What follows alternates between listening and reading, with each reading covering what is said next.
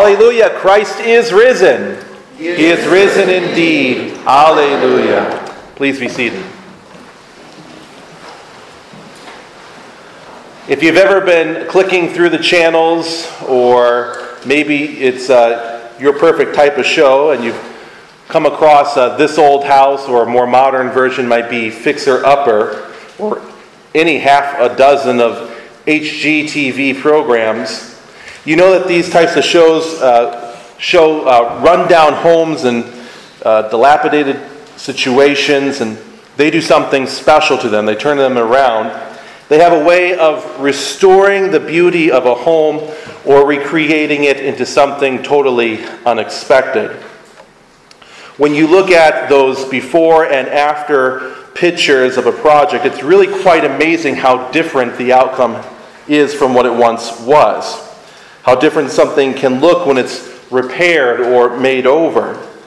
However, what you don't see after the grand reveal, because there's always a grand reveal, are the days and the decades later.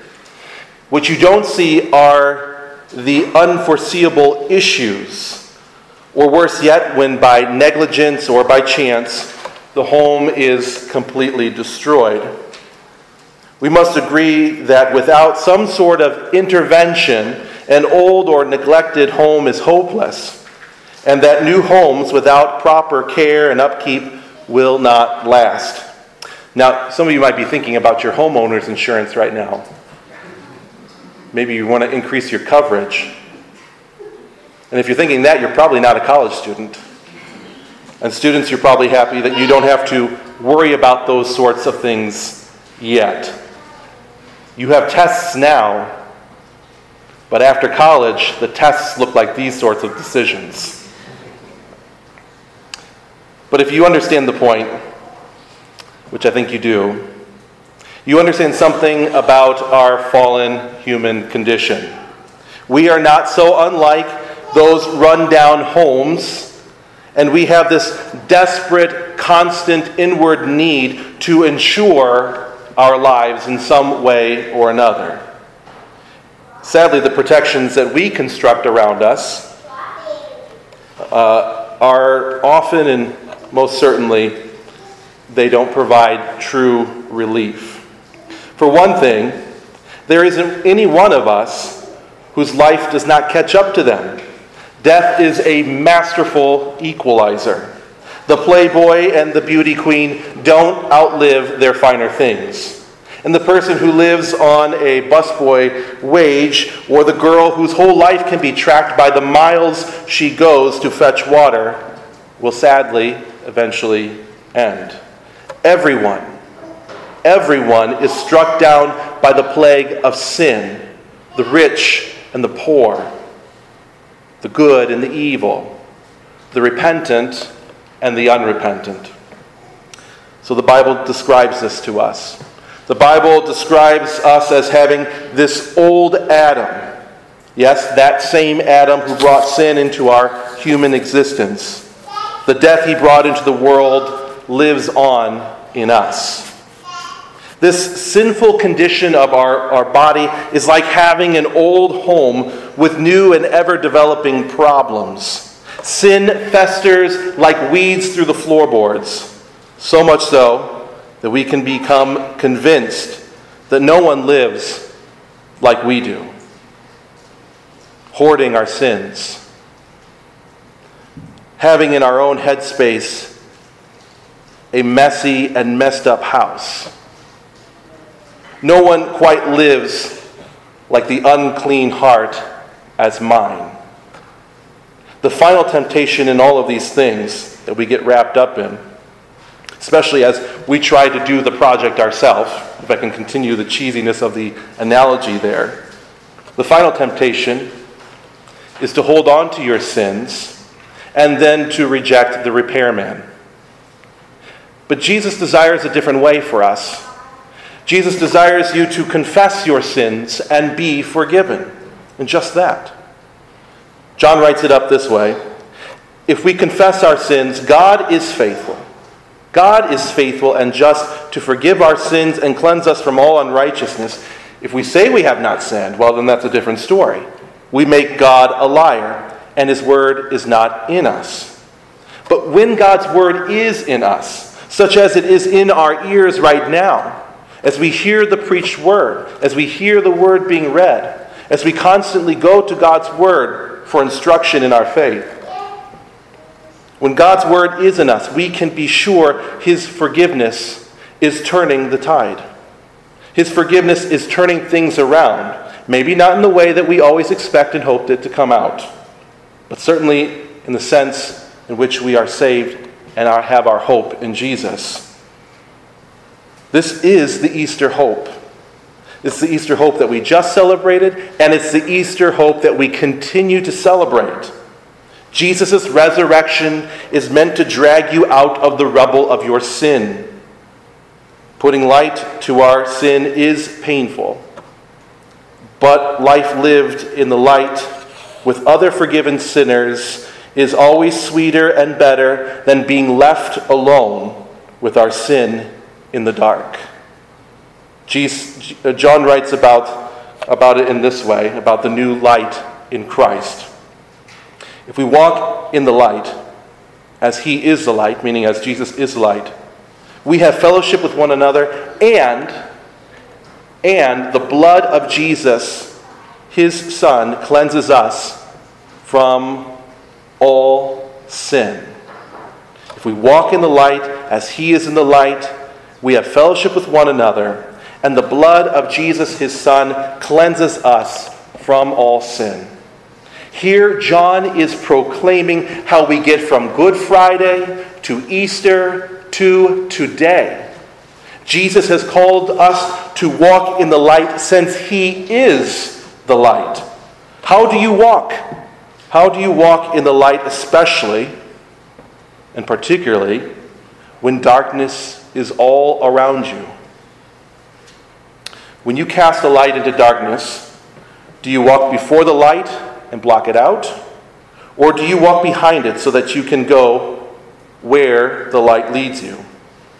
No one walks with their flashlights behind their back. But everyone who walks in the light is following where the light leads them. Jesus is your light, your resurrection to reconciliation between God and man, between God and you.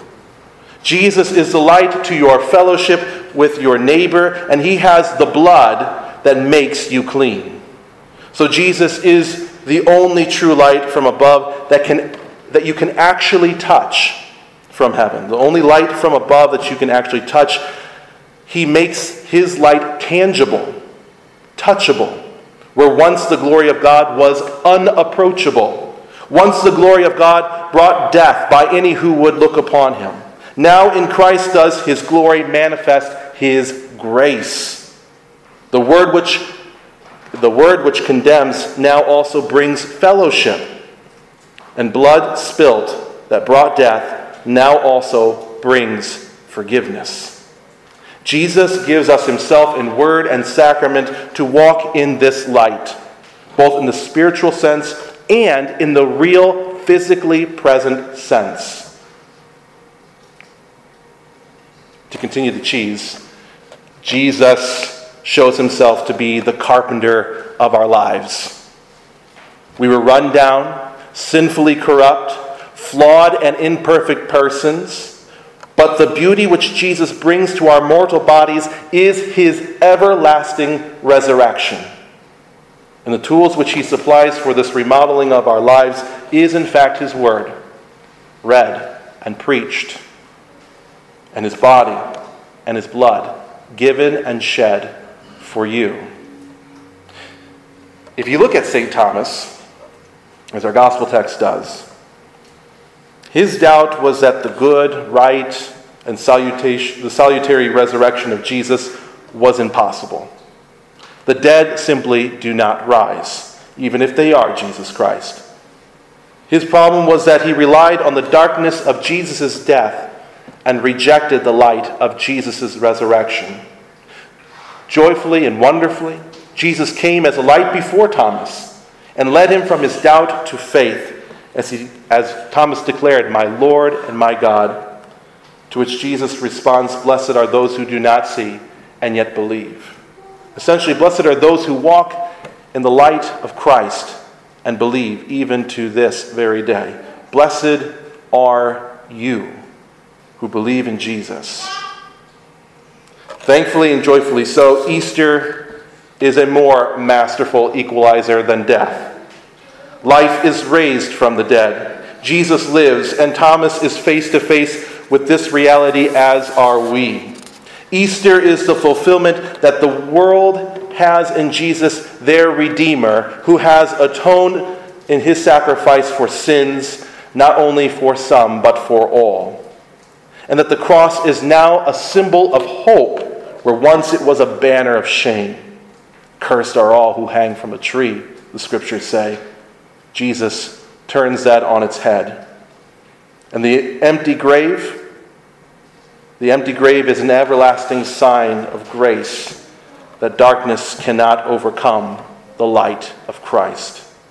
The central point in the post-resurrection encounter of Jesus with the disciples and Thomas can be easily lost upon us.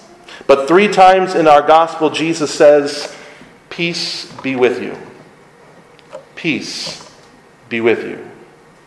Peace be with you." This is Jesus' declaration of forgiveness for you. It is his final word to the old Adam within you that no longer has any power over you, and that from his peace comes reconciliation. And from his reconciliation is God's eternal salvation embracing you. When we talk about home ownership, and as with most things, we're looking for that peace of mind. We want to know that we are covered if and when the dark days come. When we talk about the house of the Lord, we have Jesus' words. Peace be with you. These words ensure our forgiveness, boast in our risen King, and bring to light the eternal love of God. This is our Easter joy. Christ dwells within you, within your heart. He has made his home with you. His grace sets you free from the darkness of sin. Rejoice and be glad in the light of Christ, for Christ is risen. He is risen indeed. Alleluia. Peace be with you. Christ is risen for you. Alleluia and amen.